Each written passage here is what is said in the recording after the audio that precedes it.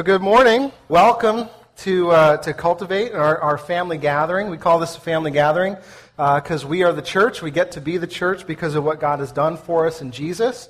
So you can't go to church, actually. You may not realize that. You can either be the church or you're not the church. And so we hope you are the church with us today as we gather. We are going through a series throughout the summer called Invisible Made Visible. So what we're talking about throughout the whole series, which I think in the end is going to be something like 15 weeks or so, we're talking about how if God is invisible, if nobody's ever seen God, that's what John says when he begins his gospel about Jesus. If nobody's ever seen God, then how is it that we can know who he is? How do we know what he's like? And the answer that he gives us is that you look at the Son, who is the image of the invisible God, and that's how you know what God's like. And it has tremendous implications for our knowledge about God and even how we live. And so what we're doing throughout the whole series is looking at how Jesus is this invisible made visible, and then what that visible nature of God is for us and how we can then live in light of that. So over the next few weeks, actually, what we're going to do is we're going to start to look at some of the I am statements that Jesus makes about himself. So there are several of them that he talks about. And today we're going to look at where Jesus says, I am the light of the world. I am the light of the world. What does that mean? If you're going to follow along in the Bibles in the front of the seats, you can follow along on page 743, but we're going to hop around a little bit just so you know that. Also, I want to mention to you, if you don't have a Bible, take that one. Okay? Or if you have one, it's like in English that nobody's spoken for 400 years, take that one, okay? So that you have one that's readable and you can understand, and that our gift to you, that's the reason that we have them, we make them available to you. So please do that. So what I thought we would do this morning is talk about what the definition of light is. I mean, so light is this, we all know what light is, but how would you define what it is? And this is one definition I came across, and I thought it was a pretty good one, so I figured I'd share it with you. It says, light is the natural agent that stimulates sight and makes things visible. It makes things visible. So I was thinking about, when I heard this definition, I was thinking about our vacation. I told you about this last week. 2 weeks ago, we went on vacation.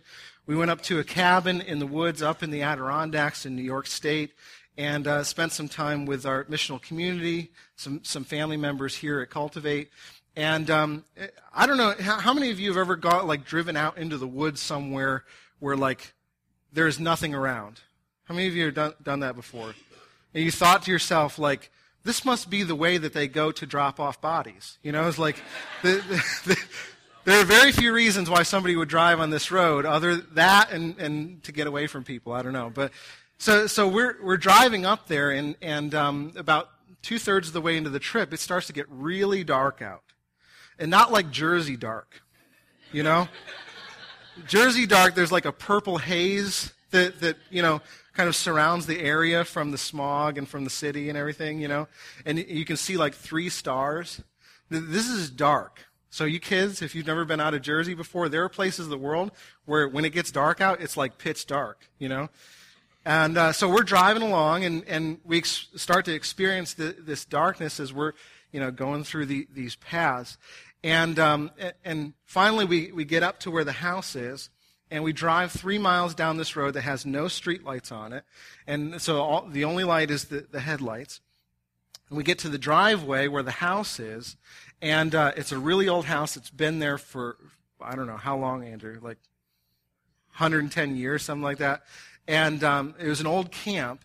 and there's really no driveway. There's just a clearing in the trees to get up there. So we went by the driveway the first time, had to circle back around and go through, and we're going up the driveway, and Mandy's driving. She goes, "This can't be it. This can't be it. This can't be it." And I'm like, "It's it. Like there's no other options. Like it's this or trees. You know, it's like this has to be it."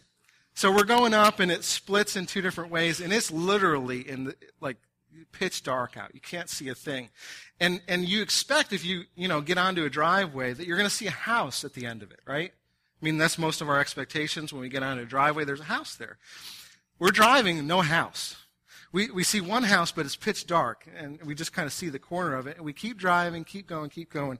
And finally, we come up over this ridge, and off in the distance, there's a small light. I mean, just very, very small, but it's bright enough that you can see it in the midst of the blackness.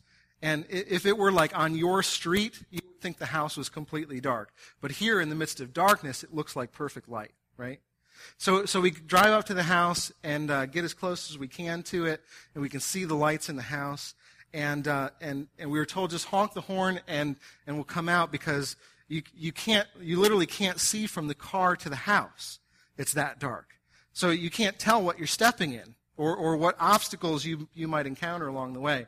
And so we beep the horn, and a couple minutes later, Andrew comes bobbing out with this light. And I see this light like dancing, in our direction. He finally gets close enough, and I can see that it's Andrew with a headlamp on. And I didn't know this, but you learn that if you're going to walk anywhere outside at night at the house, you got to have a flashlight or a headlamp to see where you're going. Otherwise, you're going to get in some deep trouble. And so he comes up, and I think the first thing he says to us is, "Watch where you step. There's a gigantic hole right next to your car." Like, that's good to know, right? That is good news. And he shines the light on it. Sure enough, he had taken a stump out that day, and there's this massive crater. So if I had taken literally 3 steps away from the car, boom, would have fallen right in the crater. So I'm like, "Thank you, my friend. You are illuminating the way for me." So we get all of our stuff out, and we go in the house, and he goes, "We have a particular room set up for you guys, and we're going to go in there." And the house is 100 years old. I mean, there's very little electricity in it, and so a lot of the rooms have one light in them, or you use like candlelight, or lanterns. And so he leads us upstairs with the headlamp into the room that we're going to stay. And so we get into the room, and it's dark, and we're just following him, and he goes to the corner. It's dark in the room, and he turns on the one light in the corner, and boom, it's all of a sudden it's light in the room. And the first thing that I noticed when we got into the room, it's a beautiful room, beautiful house.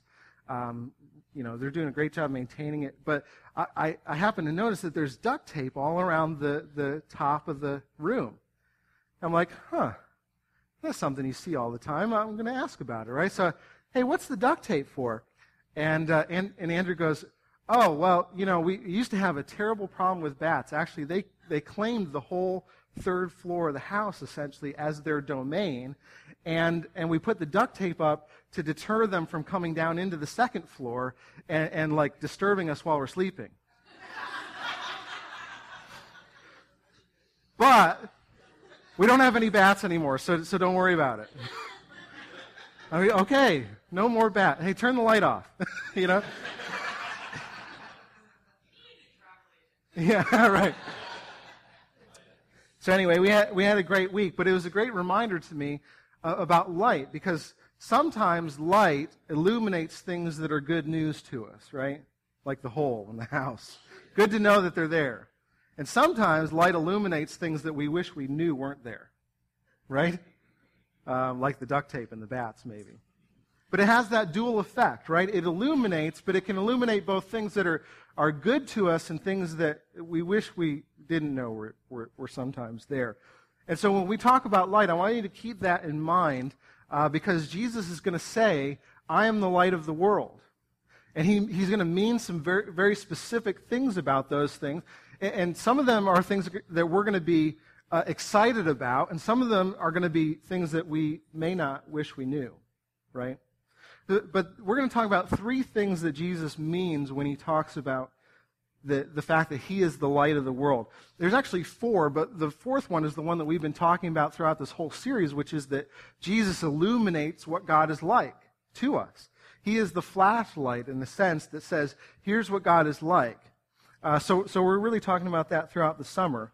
But there are three things that we're going to talk about today in terms of him being the light. And the first is this, that Jesus, as the light, he guides us in the way that we should go. He guides us in the way that we should go. We're talking about three terms: guiding, exposing, and transforming. He does those three things. The first one's that he guides us in the way that we should go. There are several places where we could go to talk about God and Jesus being the light. But I want to start in the Old Testament so that we'll know exactly what Jesus means when he says, I am the light of the world. And there's one place in particular that talks about this, which is Isaiah 2. And it's a chapter where the prophet Isaiah is picturing in his mind a future reality that's going to happen. And he's talking about a Messiah who will come and rescue his people and give light to them. And he says this about him: the people walking in darkness have seen a great light. On those living in the land of the shadow of death, a light has dawned. And it's funny because Isaiah is talking about this as if it's already happened, right? He's so sure of it. He's got such a picture of it in his mind, this light dawning, that he's like, it's like it already occurred. But here's the reality, is that the people of God, even when they heard Isaiah say this, ended up having to wait for generations, waiting and waiting and waiting for this light to come. And they were asking themselves all the time, when is this going to happen? When is this person going to come that's going to illuminate the way for us? Because we feel like we're in darkness. So imagine what those same people, their grandchildren's children's children, would have thought when Jesus shows up on the scene and he says this in John 8:12. When Jesus spoke again to the people, he said this: I am the light of the world. Whoever follows me will never walk in darkness, but will have the light of life. So Jesus shows up and he goes, I am the light that the prophet told you about. I'm him. If you follow me, you'll never be in darkness again. But here's the thing. What in the world does he mean by that? What does he mean by that? Well, if you may not know this, but Israel as a nation was commanded to be a people of celebration. It was great to be Jewish in that day because you had parties all year round. Because God wanted them to remember in feasts and festivals throughout the whole year what he was like and what he had done for them. And so he said, I want you to celebrate these things because I want you to commemorate all that I am and all that I've done to you. And the reason is because you may not realize this, but we as people are very forgetful. We're incredibly forgetful. And so we need to be reminded over and over and over again what is true so that it'll be tangible to us. And in the same way, he's saying, I want you to remember what I've done, because if you start to forget the stories of what I've done and who I am, you're going to start to think that it was all up to you. And that it was all about you, and that if anything good happened in your life, it was a product of what you've done. We've never done anything like that, right? No, of course not. We would never. But God's people, at least here, he's saying this is going to be a reality for you. And so I want you to participate in these celebrations to call you back to remembering and to celebrating God and what he's done, and to be a demonstration of this great God that you get to love and serve to the world. And so one of those celebrations was called the Feast of Tabernacles. The Feast of Tabernacles. It was the last of 7 annual feasts that was commanded by God, and it happened in September, October or so, and it lasted for about 7 days. And what it was for was to commemorate Israel's journey through the desert to the promised land that lasted 40 years when they lived out in tents. Tent, tabernacle, same word. And so there are two aspects to this celebration that are key. And the first one is this, is when they celebrated the Feast of Tabernacles, everybody would set up a tent outside their house, either in their courtyard or on the roof of their home. they would set up a tabernacle, and then they would go out and they would live in the tent. It was like camping out all week. It's like camp out week. All right, we're going to eat in the tent, we're going to sleep in the tent, everything's going to be in the tent. And the reason was to remind themselves of the hardships of what it was like to actually wander through the desert for 40 years. So 7 days are fun, 40 years, not so fun, right? But they were to get a taste of what that was like so that they would remember not just the hardships, but that God had led them out of those hardships to the land that he had promised to give them.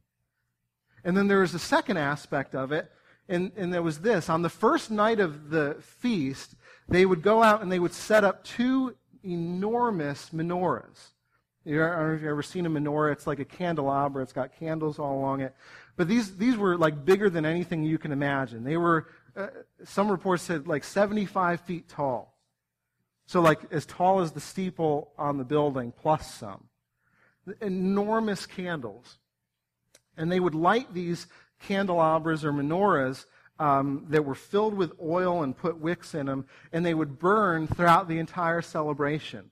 And the reports were that they gave off so much light that everybody in the city could see these massive lights that were set up. And they were to be a symbol for the people of the time that they walked through the desert, of what they followed after. Does anybody remember what they followed after that actually guided them through the desert so they know where to go? What happened at night? Yeah, there's a pillar of fire. It was actually God's tangible presence in their midst that would lead them through the desert for those 40 years. And so they set up these candles to be a reminder of God's tangible presence in their lives, that he was leading them along the way. But at the end of the festival, they would intentionally go and they would put out these lights because they were still waiting for the great light that Isaiah had talked about. He hadn't arrived yet, and so they needed to put out these lights to symbolize that the Messiah had not come yet. So imagine this, because this is the backdrop when Jesus comes on the scene and he says what? I'm the light of the world. I mean, picture him telling this to his disciples and followers with those huge menorahs shining in the background. That's essentially what he's doing. He's saying, I am the light of the world. If you follow me, you'll never be in darkness again. In other words, I'm what you've been waiting for. As you've been stumbling around in the darkness looking for light, I am the light. I am the one who will guide you out of that darkness that you've been living in. I'll actually put my Spirit in you so that your life itself will be light. That's why John, when he begins his gospel in chapter 1, he says this: in him, Jesus, was life, and that life was the light of men. In other words, he is the source of light. He is light. There is no other. And that light shines in the darkness, but the darkness has not understood it. Some of your translations might say, the darkness has not overcome it. So if he is the source of light, and there is no other, I mean, think of the implications here. If you're standing there listening to Jesus, if you were one of the people who was wandering in the desert, and your camp was all situated around this pillar of fire, and then the pillar of fire began to move, what would you do? You'd pack up and move, right? That thing's leaving. It's going to get dark here quick. Let's pack up everything and let's follow after it. Now, how often do you think the Israelites were able to get up and be like, hey, pillar, I'd like to go that way today. The pillar's like, okay. No, right? It's foolish. If they wanted to be in light, they needed to follow the pillar. That's the way it worked. Pillar, light. No pillar, darkness. Follow the pillar. And so for 40 years they did that. When it moved, they moved. When it stopped, they stopped. And they set up camp. Anywhere you're going, we're going too. That's the way it worked. So Jesus, I mean, picture this. He's showing up and going, if you want to walk in light, you got to follow this light. If you don't follow this light, guess what you get? Darkness. Every single time. He is the light of the world. In him there is no darkness. Anyone who follows him will have light. Those who don't, the implication is that you'll be in darkness. So let me ask you this. Who is it that you tend to trust more as being the light of your life? Where do you look to? Where do you go to be the source of light for you, to guide you in the way that you should go? Do you tend to look to him? Or do you tend to say, well, I don't know, Pillar. I think it might be light over here. Just come with me. You see how foolish that is? Most of us, if we're being honest, though, we want to be able to decide what our life is about and what it's lived for. We want to reserve the right to make that call for ourselves. And the truth that we all need to hear is that the result of choosing to live away from the light is always darkness. Every time. And so, if you're still experiencing darkness in your life, and darkness, by the way, biblically is a metaphor for a life of sin.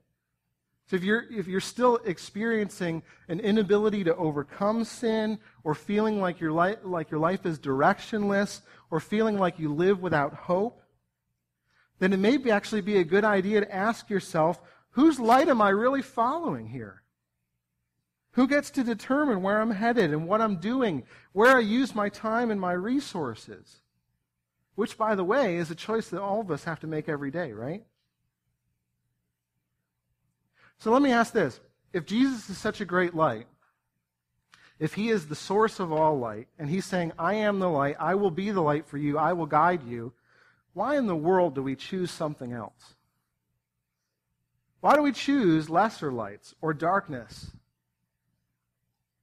Well, I think the answer is that we rebel against Jesus, we choose our own way.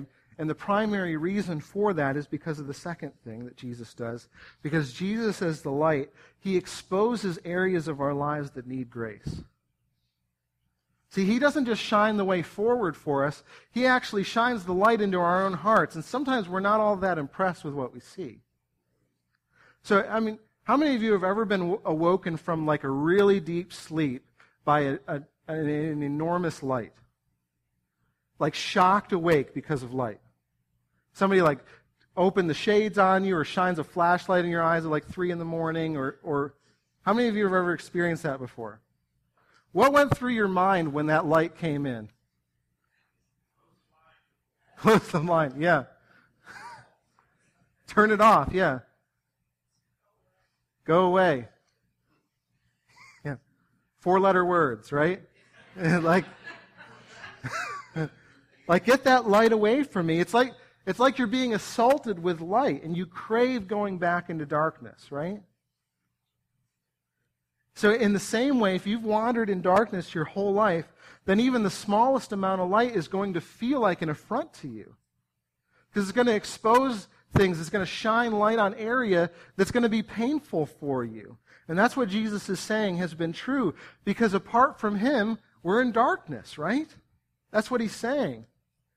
So in fact, the reality is we're all born blind. We're all born into darkness, and we walk in darkness. And because we walk in utter darkness, we walk around hurting ourselves, and we walk around hurting others as we go. We don't know where we're going or what we're doing. And so darkness, as I've said, is a metaphor for sin, which is what we all experience apart from the light. And here's the result of that. In John 3, verses 19 and 20, John says this. Actually, Jesus is saying this. This is the verdict. Light has come into the world, but men what? They loved the darkness instead of the light because their deeds were evil. Anyone who does evil hates the light and will not come into the light for fear that his deeds will be exposed. See, we love the darkness because it conceals what we wish not to be exposed, either to ourselves or to other people. You remember what light does is it it brings things to light. It makes things visible.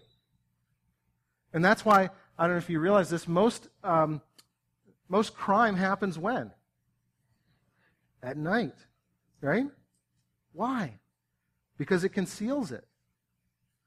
When we commit crimes at night, our identity is often concealed because of the darkness.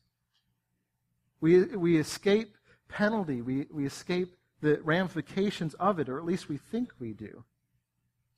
So there's a part of us, if we're just being honest, that hates Jesus because we don't want to be exposed to who we really are, or what we've really done, or what's really been done to us. We don't want to see it for ourselves. So let me ask you, and don't answer this one. We're going to get to dialogue in just a second. But what areas of your life are you still walking in darkness? What's hidden? What is it, the thing that you know is dark, but nobody knows about? And you think you've got a handle on it, or that you're dealing with it, but in reality, it's dealing with you. Yesterday, I was watching Caleb, because Mandy is working this weekend. My son is 2.5. And he's playing with his trains, and I was trying to do a little bit of work on the sermon. And all of a sudden, this smell sort of wafts my way. Parents, you know what I'm talking about, right? And so I turned to my son, and I go, Caleb, do you need your diaper changed? No, Daddy. Are you sure?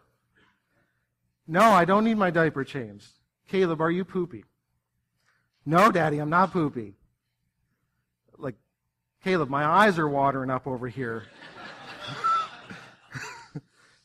Are you sure about this? No, of course not.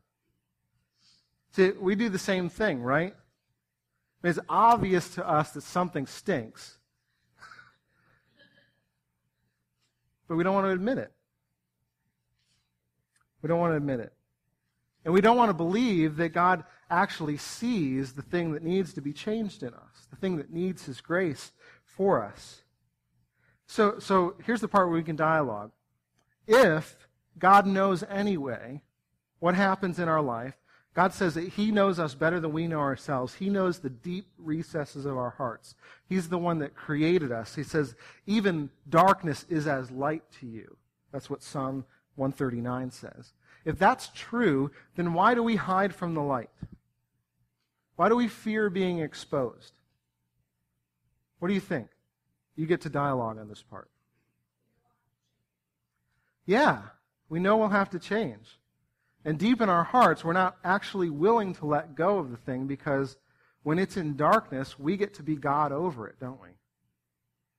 See, when something's exposed to God, who gets to be God over it? God does, right? And we have to submit to Him. And sometimes we just don't want to do it. Yeah. We feel worse about ourselves because our secrets are exposed. Yeah, that's a huge one, right? It'll offend us. It'll offend our sense of who we are because we'll have to come to terms with the fact that we may actually need help, right? This is particularly true. Thanks for mentioning that. But if we've defined who we are by what we've done in our lives, like if you have labels that you use for yourself that are based primarily on what you've been able to do for yourself, then being exposed to stuff that you don't like to look at is going to be particularly difficult for you. And so if you're like, I'm a hard worker, I'm a good person, I'm a survivor, I'm selfless, I'm spiritual, I'm whatever term you would use to describe yourself to make you feel like you're okay, when God goes, here, look at the light in terms of who you actually are, view the full spectrum of what's actually going on in your life. We go, no, I have to suppress and reject that piece of me so that I'll feel okay with myself. Right? See, we'd rather not know just how ugly we are on the inside. Which is necessary, actually, for God to deal with it. We're going to get to that in a second. What else? Anything else rolling around in your mind?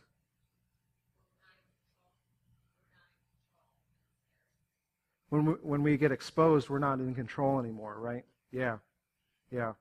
And sometimes it feels like even when something is in darkness and you know full well that it has control over you, the only thing that you feel like you have control over is concealing what you don't have control over. You know? So, like, the loss of control over what you don't have control over scares us even more, right? Let me tell you, who has control over it, though? God does. He's the only one that can change it, too. I hope you hear that. Anything else? Yeah, we feel like, exposure plus sin equals condemnation, right? That's what we feel like. And so,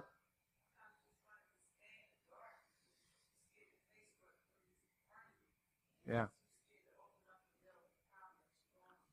Yeah. Yeah, that's true too. I mean, sometimes it feels like, gosh, in order to deal with something, it's going to take a whole lot of effort and work. And I'm just tired anyway, because maybe this, whatever I'm dealing with, is just beating me to a pulp, and I just feel like energyless. So the exposing it will mean I have to deal with it, and I just don't know if I have the energy to deal with it. Yeah. Huge. Worried about what? Yeah, right. If I'm not this, if I don't do this, who will I be then? That's a huge one. We gain I hope you hear what you're saying is we gain our identity from it. Right? Yeah, Troy.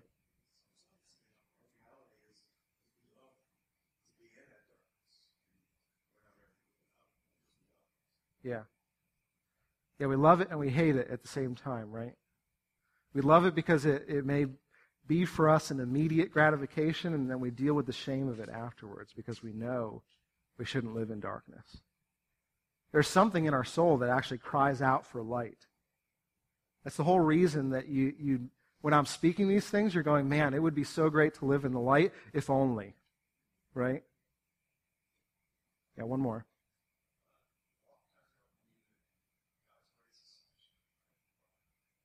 Yeah. Yeah, it's in a sense like God's grace is enough to cover like the little things that I do, and so I'll expose the little things. I've been part of like communities and like life groups for a number of years. People are really good at managing their own sin by exposing the lesser sins in their life so that they can conceal the deep ones. And everybody comes to the group and they go, oh man, they're just so open with their lives. Look how much they're exposing to us. And really there's stuff down here. They're just like offering small things so that you won't actually see the deep stuff. What's that? Yeah, tip of the iceberg, yeah. Do we really believe, though, that God's grace is sufficient to save even the worst of sinners, even the worst of people? And that we are those people in need, and so we can expose any area of our life to Him. What it comes down to is that we would rather maintain our own standing before God. It goes back to that control thing, right? We would rather not be out of control when it comes to God's opinion of us. And so if I can just manage all of it well enough, then God will think well of me, smile on me, and then I'll get to go off and kind of still be a good person. Still get to live all the stuff that I get to live anyway without the light exposing it. And so we try to manage our own goodness so that we feel justified in who we are. And so that's why the closer you get to Jesus, the closer you get to the light. And when that happens, He exposes things in us that we'd rather remain hidden so that we can continue to do them and continue not to submit to God in that area. That's the whole reason why we flee from Him. So if you're wondering, man, I would love it if God could just lead me like a pillar through the desert. He will. Jesus said as much. He is the light of the world. Follow Him and you'll be in light. The problem is that we like darkness too much. That's the problem. So what's necessary for us to actually live in the light and to stop fleeing from God? And the answer is this. We need to know, not just with our minds. A lot of us know stuff with our minds that we don't believe in our hearts or with our hands. And here's the reality. If it doesn't bear itself out in your hands by the way that you live, you don't actually believe it. You may think you do, you may say you do, you may be able to quote Scripture on why you do, but you don't actually believe it. So why don't we believe it? We need to know that living in the light is actually the best place for sinners like us. That Jesus declares that he is the light. And when he does that, here's the context. Verse 12 in chapter 8 comes right after verses 1 through 11. I know that's like a shocker, right? Sequential order that they did it that way. But that's so go back and read the verses that precede him saying that he is the light of the world. If you do that, what you'll find is that Jesus has been talking to some religious leaders who are in the process of stoning a woman because she's been caught in adultery. You may remember the story from a couple months ago because we shared it in a different context, talking about how the church can be a judgmental place sometimes.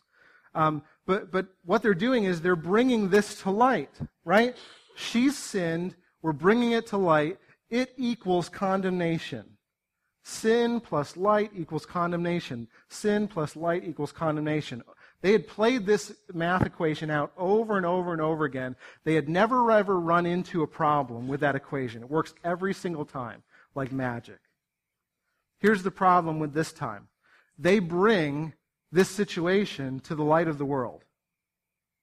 And now the light of the world is going to say something about their math equation, and they're not going to like it too much. So they bring it to the light of the world, and what is he going to do? We'll pick it up in verse 7. It says this, "They kept on questioning him," that's the Pharisees. "He straightened up and said to them, 'If any one of you is without sin, let him be the first to cast the stone at her.' Again he stooped down and wrote on the ground. At this, those who heard began to go away one at a time, the older ones first, until only Jesus was left, with the woman still standing there. Jesus straightened up and he asked her, 'Woman, where are they? Has no one condemned you?' 'No one, sir,' she said. 'Then neither do I condemn you,' Jesus declared. 'Go now and leave your life of sin.'" Now, verse 12. When Jesus spoke again to the people, he said, "I am the light of the world. Whoever follows me will never walk in darkness, but will have the light of life." You hear what's happening? The Pharisees are exposing something to light, and that exposure creates condemnation. Sin plus light equals condemnation. But the light of Jesus exposes without condemning.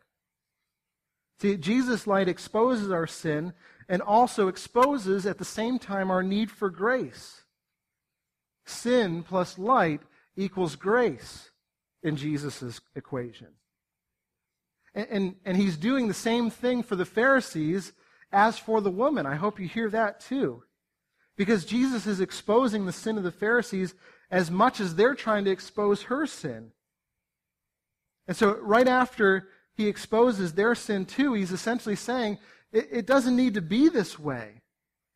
You don't need to walk in darkness anymore. I'm exposing you not to condemn you, but to offer you grace for the deep places of your heart that you think no light can touch. I'm exposing you to save you, to rescue you from it, to bring light to it. And that light will heal. It will not bring death. So if you came here today feeling like you're walking in darkness, please know that you're not condemned. Jesus calls you into his light not to condemn you, but to set you free. I mean, think of the story that I just shared about Caleb not wanting to admit to me that he has, a mess on his hands. Not literally on his hands. That's happened before, but not yesterday. Who is the only one in the room capable of dealing with the mess? It's not Caleb and it's not the dog, right? It's Daddy. And yet he refuses to expose it to me. And yet, I'm going, if you only knew what would happen if you did expose it to me, I would clean you up gladly and I'd send you on your way and you could live clean. That's essentially what Jesus is saying to us. You who are in darkness, will you come into the light so that I can set you free, so that you would live a clean life? 1 John 1, verses 5 through 10 say this. It's one of the most powerful sections in the entire Bible, and I think we need to read it far more often than we do. It says, "This is the message we've heard from him and declare to you. God is light. In him there is no darkness at all. If we claim to have fellowship with him, if we claim that we are in relationship with God, here's what needs to happen. We can't walk in the darkness. If we claim to have fellowship with him, yet walk in the darkness, we lie and we do not live by the truth. But if we walk in the light, as he is in the light, we have fellowship with one another. And the blood of Jesus, his Son, purifies us from all sin. If we claim to be without sin, we deceive ourselves and the truth is not in us. If we confess our sins, he is faithful and just to forgive our sins and purify us from all unrighteousness. Here, he will clean you. And if we claim we have not sinned, we make him out to be a liar, and his word has no place in our lives." You hear the contrast? He is in light. If you walk with him, you will walk in light and allow him to clean you in places you sometimes wish no one would. It may be painful. You may not like it. You may have to give up stuff that you feel like you need at this point to be who you are. But there is a better reality, a better identity for you as one who's been washed by the blood of the Lamb. Will you walk in that light so that he'll clean you and get to walk in that cleansing for the rest of your life? See, the only condemnation that God gives is when we lie to him and ourselves that we don't sin and we don't need his cleansing. I mean, we're like the Pharisees, right? But when we allow ourselves to become exposed, when we bring it to light, that's when there's no condemnation. We get cleansed by his blood. So let me ask, church, how are we doing at this?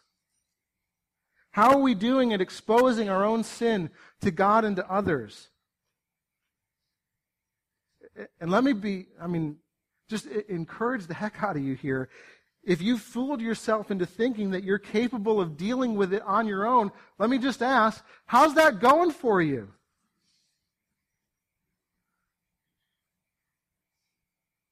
How's it going? Are you walking in light? The way that you know is that you're regularly exposing your sin to him and to other people. It's the only way that it gets dealt with. So please, walk in the light. Because here's the thing that happens. When we walk in the light, we don't just get cleansed. That would be payment enough. That would be great. I mean, that's good news, is it not? In addition to that, though, Jesus as the light, what he does is he transforms us into bringers of light for the world.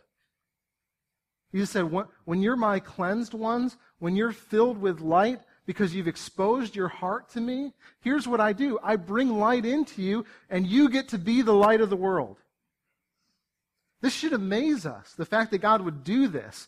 He would take broken and sinful and rebellious and dirty people. He comes in and he cleans every area of our life and then fills us with his Spirit, sends us out in the world, and goes, now you're my light. He says in Matthew 5, you are the light of the world. In the same way, let your light shine before men that they may see your good deeds and praise your Father in heaven. I want you to know that word for light, it's not some like lesser light. It's not like there's this huge spotlight and then there are these little, Bic lighters, and we're all the Bic lighters and he's the spotlight. It's the same word, phos, that Jesus uses for himself. And if he's in us, we're not some lesser lights. We actually carry his light as we go by his Spirit that fills us.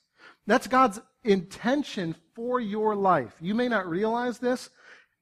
What his number one priority for you is to clean you, then make you look like his Son so that you would go out and be bringers of light into the world. That's the entire reason he brings you into his family in the first place. And so how are we doing, family, at shining the light of Jesus into the darkness? How are we doing at our jobs? Do people know that you're the light of the world there? And in our neighborhoods, do they realize that this has happened in your life? You'll know because you'll start to display some of the same things that are true of Jesus. An openness to him, confession of sin and community with other people, prayerfulness, joy. You'll be humble and generous. You'll share what you have with other people. And you know what else will happen? You'll talk about the source of where the light comes from. I mean, so many times we think that our job is to go out and to display the world what God's like, and then we take all the credit for it. And when somebody asks, how did you respond to that situation that you did? I mean, it seemed really difficult. We go, well, I don't know. I'm just a good person, I guess. Or I had my Wheaties this morning, or, you know. I mean, we look to all other sources and we give credit to all other sources rather than the source. So do our lives look like light? And are our lives lived in such a way that others can see that light? And I don't miss this. Because I don't want you to go out those doors and go, well, I got some work to do. I got some light to shine. I got to go and create it myself. I got to go and squeeze out some light, right? That's not it at all. Jesus is the source of light in you. I remember I was having a conversation with my neighbor one day. I went over to his house to check on him. Mandy had made some cookies or something. I was bringing them over to his door. And he goes, I want you to sit down. I have a question to ask you. I'm like, okay. I didn't really know him very well at the time, but we sit down at his table, and he leans in across the table and he goes, what's up with you? Like, I barely know you. What are you talking about?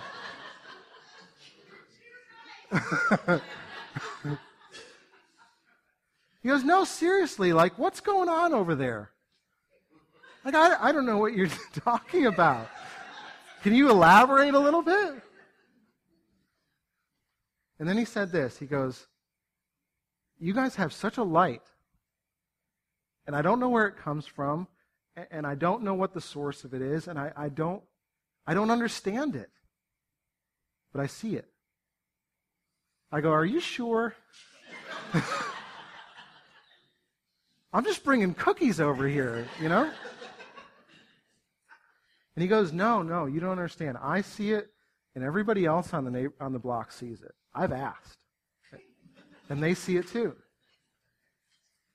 And I got to explain to him where that light comes from. I got to tell him that it's not anything that I've done. I mean, if you see any light in me, it's not from me, it's from him, and it's because of what he's done for me. He took my life of darkness and he exchanged it with the light of life when he died for me on the cross, and he gave his Spirit to me who empowers me to live differently. And if you've seen anything in me that looks at all like light, it's because he's the light in me. I got to share with him where that light comes from. I didn't do a thing. I didn't even make the cookies. You know? I'm just the messenger. I just brought him over. And God orchestrated an opportunity for me to share with, I pray, my future brother, what it looks like to live in God's family, to have him as our dad who comes and cleanses our hearts so that we could be lights for him. I want you to know, if you've been living in darkness, there is nothing that darkness can give you that is better than being in his light. It's the reason that we're created in the first place. And that's why when Isaiah talks about this Messiah who's going to come and give light, the very next verse that he gives, in verse 3, in chapter 9, he says this, you have enlarged the nation, that is Israel, and increased their joy. They rejoice before you as people rejoice at the harvest. We're not a bunch of farmers here other than a little community garden in the back. But even that, I mean, when fall comes around, you go into your garden, you see everything that's grown, you go, this is awesome. Like, I didn't create any of this, and yet I get to enjoy the fruit of it. I mean, all that work that we put in, it was worth it because now we get to enjoy things that sprang up from the ground because God created them. What he's saying is, in the same way, when you give yourself over to the light and you get to be bringers of light into the world, you get to rejoice because you start to see God move in your life to create a harvest of people that are coming into contact with him. And they have no idea why, and you have no idea how God's doing it, but he's doing it, and you're just submitting to it. You get to see it happen over and over and over again. And I want to ask you, do you want to be part of that process where God comes into your heart and allows you to do this in the world? Because there is nothing better. It is what you were created for. And if you would let go of the darkness and let him cleanse you, you would actually get to participate in his work to do this, to bring light into this world that is so dark. And rather than sitting back and just criticizing the world for being darkness, we get to be bringers of light. I hope, as we're talking about this, this is what you long to be part of. It's the whole reason God gives you his Spirit, is to do that. So I want to ask, what have we left here believing that we bring the light of life everywhere we go? Would that change the way that you live? Would it change your outlook? I hope it would. As we come to the communion table, as we finish up, I want to ask you, if you've been choosing a different direction for your life and seeing the fruit of darkness in you, I want you to come to the table and ask for Jesus to be your light, to guide you in dark places, that he would illuminate the path for you, that you would not leave in darkness. And if you've been hiding in that darkness, I want you to know that Jesus can be the light that exposes the areas so that he can bring grace and cleansing into your life. And I want you to know that you can come this morning and ask God to make you a bringer of light into the world. As you come, I want you to know that the elements that we celebrate here symbolize the fact that Jesus, the light of the world, I mean, there is no other source of light, he's it, became darkness itself for us on the cross, so that we who are dark could become children of light. There is no better news than that. So we get to celebrate it. We get to come to the table and say, thank you, God, that you've done this for us. Make it true of me, clean me, and send me out into the world to be your bringer of light, so that this world would increase in light and no longer be dark. It's his work, but he gets to use us to do it. I hope you believe that. Let's respond to him and let's rejoice in the fact that he's done it. Father, we thank you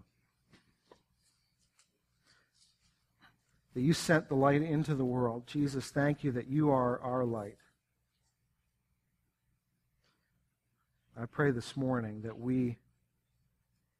if we've been walking in darkness and had areas of darkness in our life, that we would trust you more than we trust ourselves, more than we trust the darkness, to expose it to the light and let you in to deal with it.